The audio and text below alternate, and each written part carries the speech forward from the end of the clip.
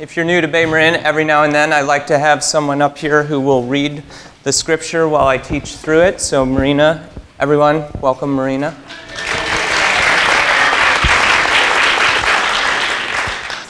And we're going to be in Matthew chapter 9 this morning.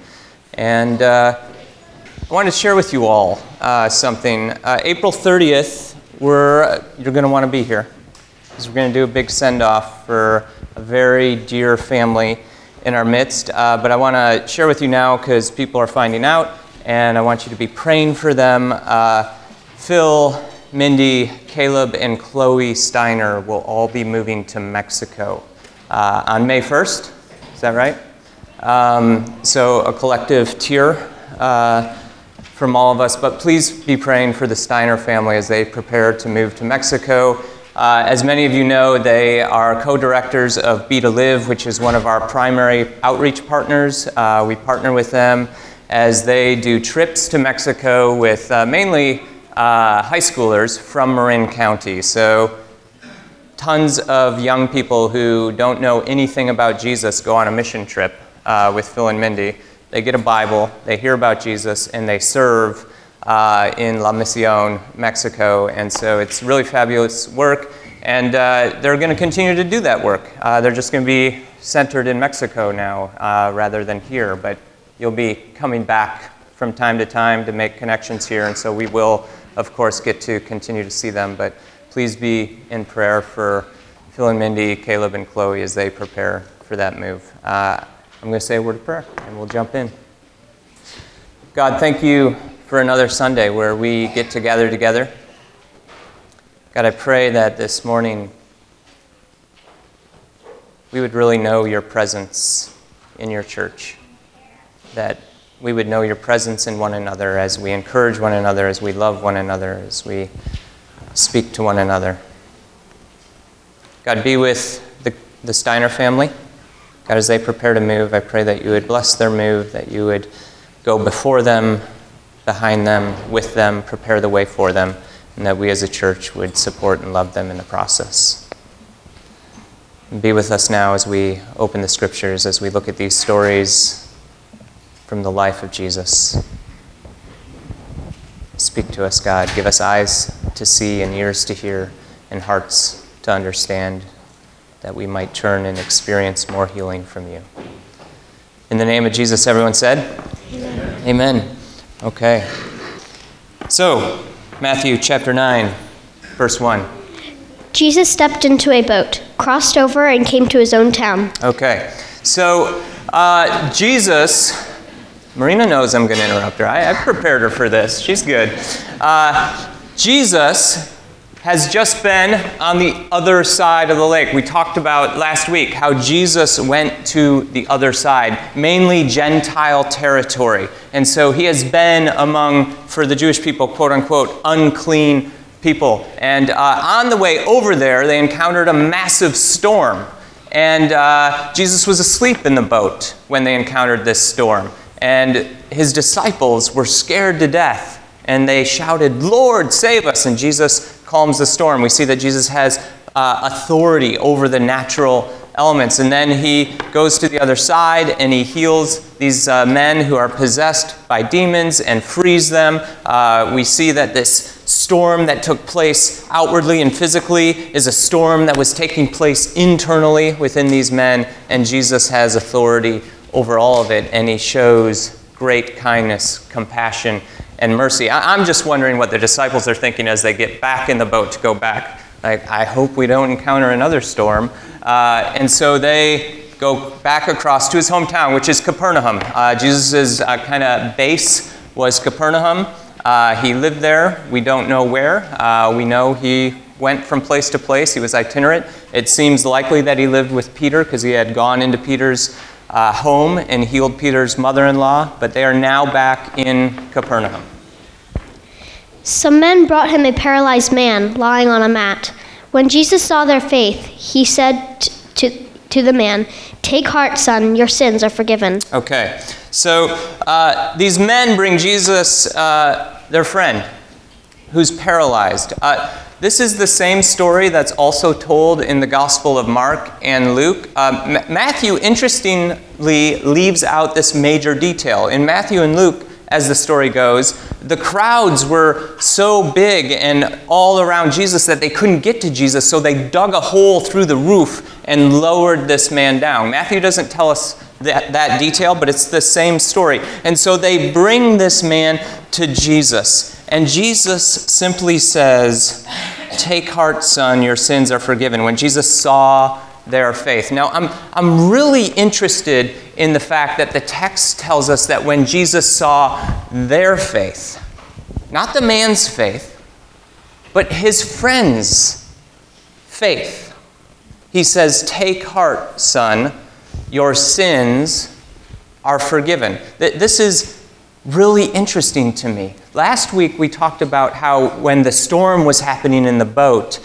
Jesus said, "You of little faith," which in the Greek is just one word meaning little faiths. Jesus calls them this name, "You little faiths." And yet he calms the storm, which gives us great hope, does it not? That just a tiny bit of faith is enough. All you need is just a tiny bit of faith. And Jesus is present to you. What if you don't have faith? What if you feel like you are just so significantly lacking in faith? What do you do? I would say take the faith of some friends. That's what this man is doing. Jesus doesn't look at this man's faith. He looks at the man's friend's faith. And he says, "This is impressive. This man has some friends who have great faith. And they're bringing this man to me. I'll take their faith. I'll go with that. If you feel like you are barely holding on and that your faith is desperately lacking, you need to grab onto the faith of those around you. That's what church is all about. That when you're struggling, when you feel like you can't make it, when you feel paralyzed, you need the faith of others to carry you. Because we carry each other. It's what church is about. We carry each other. When our faith is weak, we have the faith of our neighbor who says, I'll carry you. I'm with you. I'll carry you. And Jesus says, "My son." He names him son. One who maybe felt alienated, one who maybe felt outside of the community, one who maybe felt on the outskirts. Jesus says, "My son, your sins are forgiven." Now, in the first century Judaism, they typically associated an ailment, whether it was being paralyzed or something else, with sin. And so the danger here is that people could say, "Oh, this man is a sinner, and that's why he's paralyzed." But Jesus makes clear to us elsewhere that that's not the case. In John chapter 9, as he went along, he saw a man blind from birth. His disciples asked him, "Rabbi, who sinned, this man or his parents, that he was born blind?" So it's just this assumption. Well, if he's blind, he must have sinned, or his parents sinned. And Jesus says, neither this man nor his parents sinned. But this happened so that the works of God might be displayed in him. And that's what's going on in Matthew 9, is Jesus is showing the works of God, and that Jesus not only has authority over healing, but authority over forgiving sin. At this, some of the teachers of the law said to themselves, "This fellow is blaspheming." Okay. So the teachers of the law, the religious people are there, and they see this. They hear Jesus say, "Your sins are forgiven." This man is blaspheming because only God has authority to forgive sins. And here's this man, this itinerant rabbi, who has just said, "Your sins are forgiven." How could he say such a thing? This is blasphemy. Knowing their thoughts, Jesus said, "Why do you entertain evil thoughts in your hearts?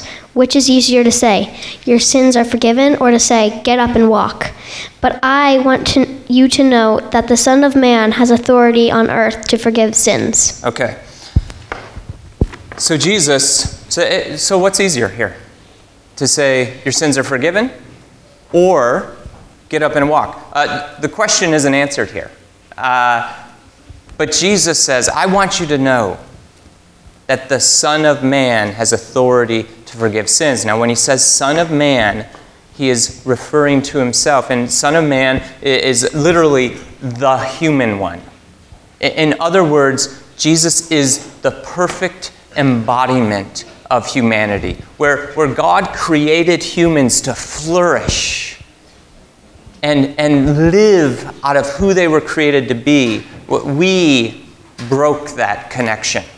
And that beauty, the image of God in us, has been bent and broken and marred. And Jesus comes, God in the flesh, to show us what it's like to be fully human, what it's like to live into that which God intended humanity to be. This term Son of Man is used in Daniel, and this is where it comes from.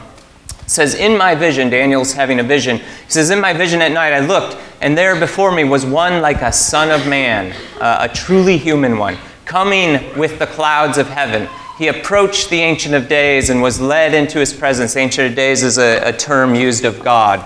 He was given authority, glory, and sovereign power. All nations and peoples of every language worshipped him. His dominion is an everlasting dominion that will not pass away, and his kingdom is one that will never be destroyed. And so the thought is, how could a human one come into the presence of God and be given all this authority, and then everyone worship him? It's this prophetic utterance foretelling the coming of God in the flesh among us. And so Jesus, by referring to himself as Son of Man, is saying, this has now been fulfilled in me. I am that Son of Man who came into the presence of the Ancient of Days, of the Holy One, of God. And it is me that has received this authority, this glory and sovereign power. It is me who is to be worshipped, because I am truly God in the flesh.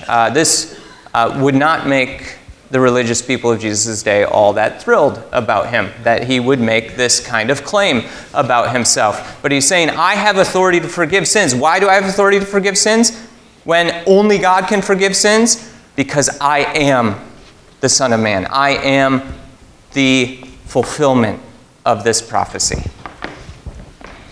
So he said to the paralyzed man, get up, take your mat, and go home. Then the man got up and went home. Okay, so Jesus not only forgives this man's sins, but then physically heals the man. He gets up, takes up his mat, and goes home. Now, in Mark, it's the Sabbath day, and to take up your mat and walk home would mean you're working on the Sabbath. So Jesus is getting himself into all kinds of trouble with the religious authorities. And as you read through the Gospels and you see the way Jesus does this, he seems to actually enjoy it. He enjoys getting himself into trouble with the ultra-religious people of his day. And so he heals this man and sends him home. This man whose friends carried him and had faith. Perhaps today you need to be carried. Perhaps today you need to reach out to someone who needs to be carried. Perhaps you know someone in your life who you see and you can tell they're just paralyzed. They're paralyzed with fear. They're paralyzed with something deeply heart-wrenching in their life. Who is God inviting you to carry? And right now, if you need to be carried, who are the people in your life? This is why community is so important. This is why faith communities are so important, our small groups. Sometimes we just need to be carried by others. And this man ends up, because he was carried by his friends, he ends up experiencing a resurrection. The words there used of Jesus saying, get up, and he got up, it's the same Greek word as he is risen in Matthew 28. This is a resurrection that has taken place in this man's life. And he got up, carried his mat, and he went home. When the crowd saw this, they were filled with awe, and they praised God, who had given such authority to man. Okay. So the crowds are filled with awe, and they praise God for giving authority to Jesus, to this man. Like, this is amazing. What Matthew is showing us is what Daniel spoke of. It's this authority Jesus has. He shows us, Jesus gives the teaching, the Sermon on the Mount, and after he finishes that teaching, the crowds say, he teaches with authority. Not like our teachers of the law, but this man teaches with authority. So we see Jesus has authority in teaching. Then, after he teaches the Sermon on the Mount, he comes down and he touches a leper and heals him. He has authority over these boundaries of the purity codes, and he has authority to heal sickness. Then we see that Jesus calms a storm. He has authority over nature. He drives out demons. He has authority over the spiritual world. And now we see he forgives sins. This is the true Son of Man, the true Messiah, the one who has been given all authority and glory and sovereign power. And how does Jesus always use that authority? He always uses his authority and power for good, with compassionate mercy. Often, most often, to those no one else wants to be compassionate to. Often to those on the outskirts. A leper who isn't allowed around anyone else, must live outside of town. Jesus touches him. A Roman centurion, the enemy, the empire who has taken up residence in their homeland, and Jesus interacts with him and heals his servant. Demon-possessed, those on the outside living in the tombs, a paralytic, Jesus is always looking and interacting with and hanging out with those on the outside that the society of his day would say, don't talk to them, don't interact with them. There were the in-groups and the out-groups. And one of the out-groups, for sure, were tax collectors. The calling of Matthew. As Jesus went on from there, he saw a man named Matthew sitting on the tax collector's booth. "Follow me," he told him, and Matthew got up and followed him. Okay. Tax collectors were absolutely despised by the Jewish people, in a similar way to Roman centurions. The problem here, though, with Matthew is that he himself is a Jew. And so he is doubly hated. First, for being in collusion with the empire, and secondly, for betraying his own people. Tax collectors were hired by Rome to collect a certain amount of taxes. You had to collect a certain amount. Anything you collected over that was your commission. That's how you made a living. And tax collectors were notorious for over-collecting significantly. So Matthew is probably likely very wealthy. He's living quite well, whereas the others in the Galilee region are not living so well. They were an impoverished group of people, the Galileans. And so here's Matthew, who has likely seen Jesus, because Jesus hangs out in Capernaum. He's likely seen Jesus. He's likely heard of him. He's likely seen some things Jesus has done. Perhaps he heard the Sermon on the Mount. He records the whole thing here for us. So perhaps he heard the Sermon on the Mount. And then one day, Jesus walks by, and he sees Matthew, and he says, "Follow me." If I can have the next slide, I want to look at a couple of things here. Tax collector saw, got up and followed. Tax collectors despised. They're part of the out group. But Jesus saw him and said, "Follow me." Jesus didn't just see him physically. Jesus saw him. Here's one of the things that is so deeply comforting to me about Jesus. He sees who I was created to be more than he sees my sin. And I got plenty of sin. I mess up all the time. I'm a deeply flawed, broken human being. And I take great comfort in knowing that Jesus approaches me with mercy, with grace, and he sees me.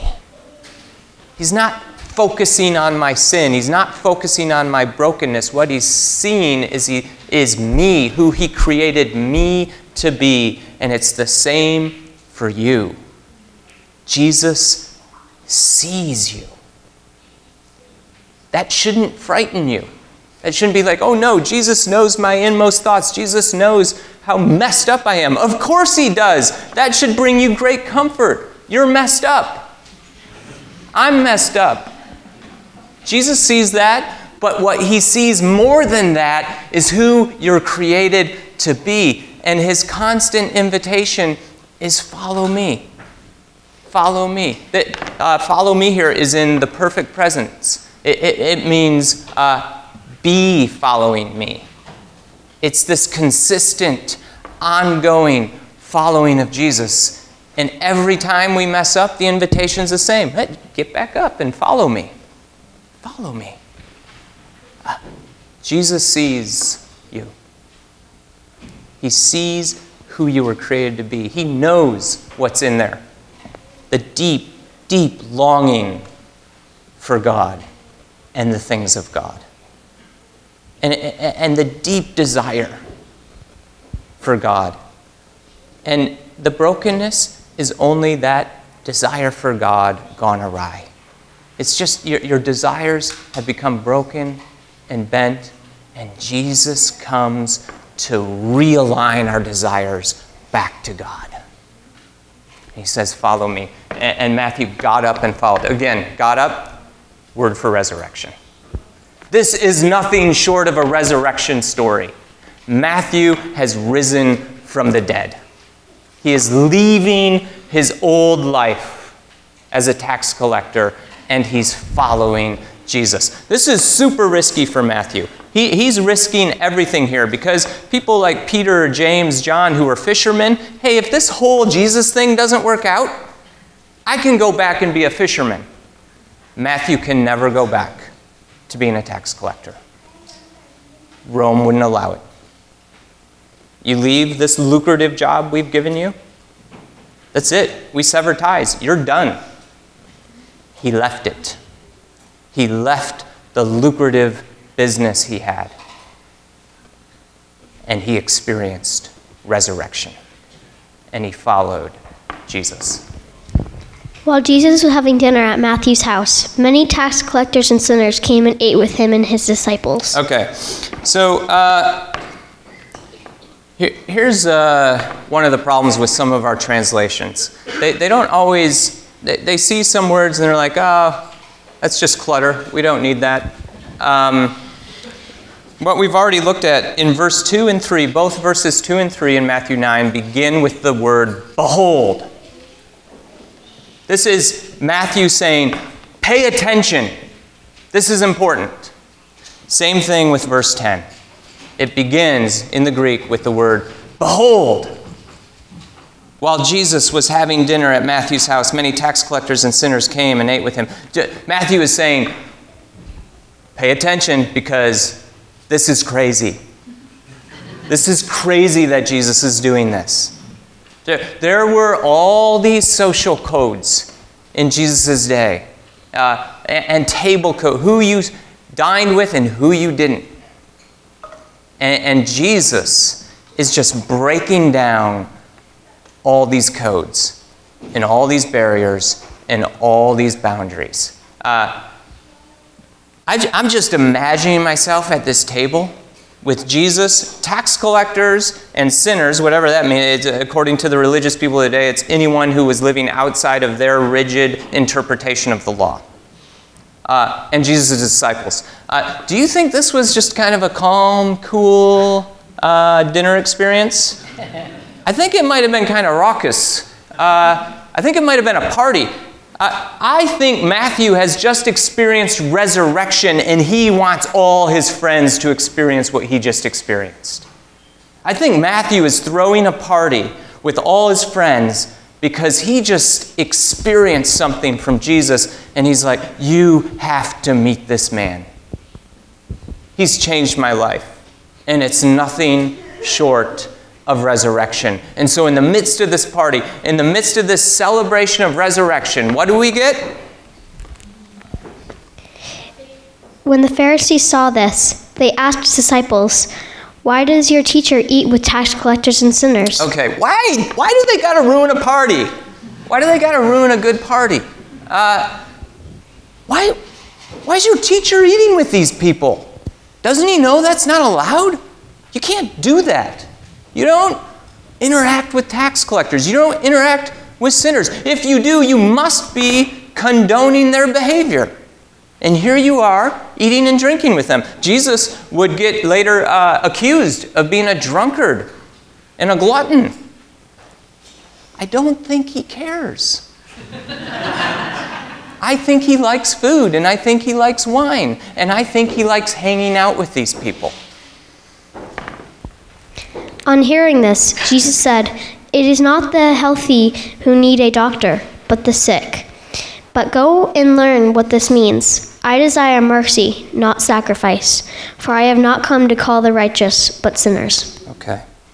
It's not the healthy who need a doctor, but the sick. Jesus is quoting a Hellenistic proverb here, and then he adds Hosea 6:6 onto it. Go and learn what this means. Now, I want you just for a moment to imagine you're a Pharisee, which means you know the scriptures in and out. You have most of it memorized, if not all of it memorized, the Hebrew scriptures. And then this Jewish rabbi who's eating with people he shouldn't be eating with says to you, a very learned person, go and learn what this means. And then quote something from the Hebrew scriptures to you, which you know. This is offensive. This ragtag rabbi walking around with these people telling me to go and learn what something means? Seriously? Go and learn what this means. I desire mercy, not sacrifice. I've come to call sinners, not the righteous. The Pharisees were the epitome of righteousness. They were convinced that they knew what was right and what was wrong. They were addicted to believing they were right. Not a lot has changed in our day. We wrestle with our own addictions to our own rightness, don't we? Rather than being able to hold it loosely and recognize we just might not always be right. These are the people Jesus came to hang out with, to minister to. I have come to call sinners, not the righteous. The healthy don't need a doctor, it's the sick.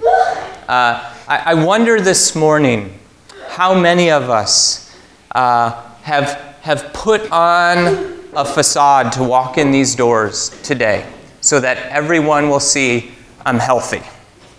I'm good. I'm healthy. Jesus didn't come for you.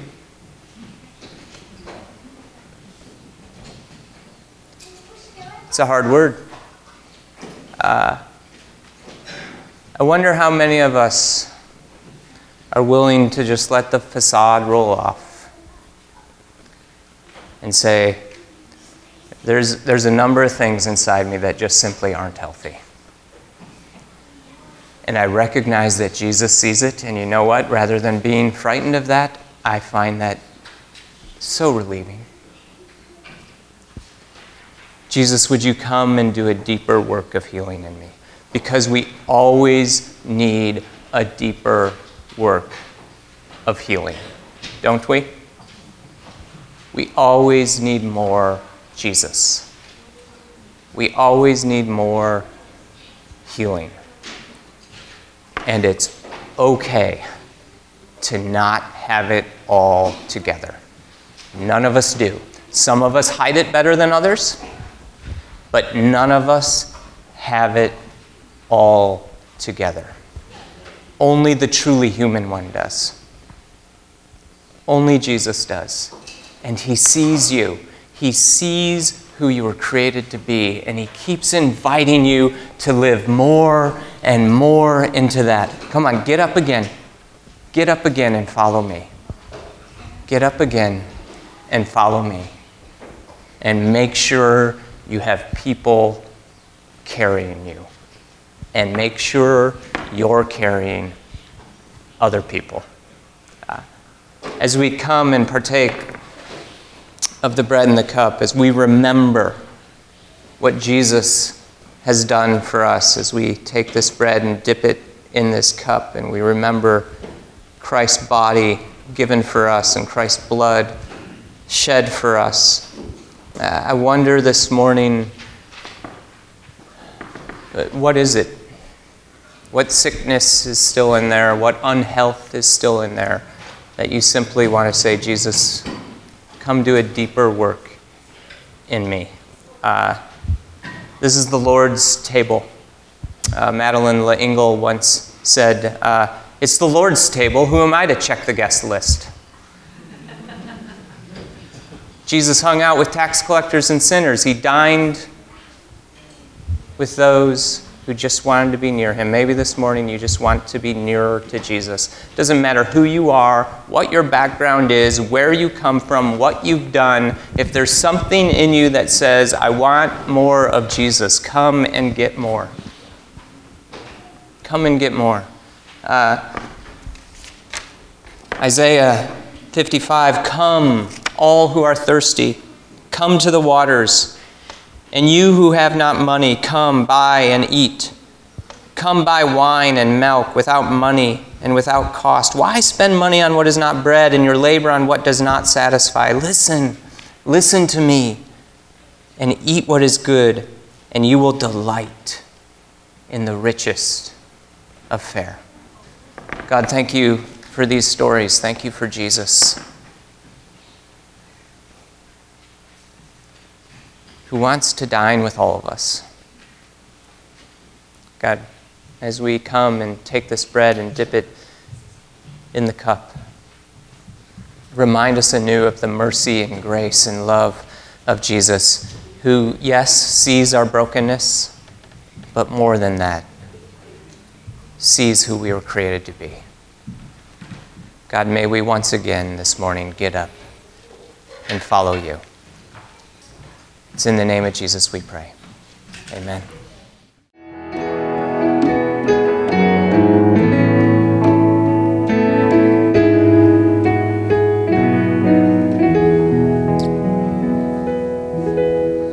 So before you go this morning, I want to let you know we have elders and prayer people who will be available down front if you'd like prayer this morning. Also, please don't forget to sign up for the retreat, buy a ticket to our fundraiser coming up. And as you go, may you know that Jesus sees you.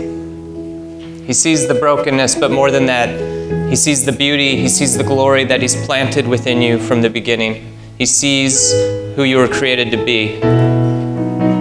It's beautiful. It's glorious. Will you get up and follow him? I bless you to get up and follow him, experience his healing to the full. Grace and peace be yours in abundance. Amen.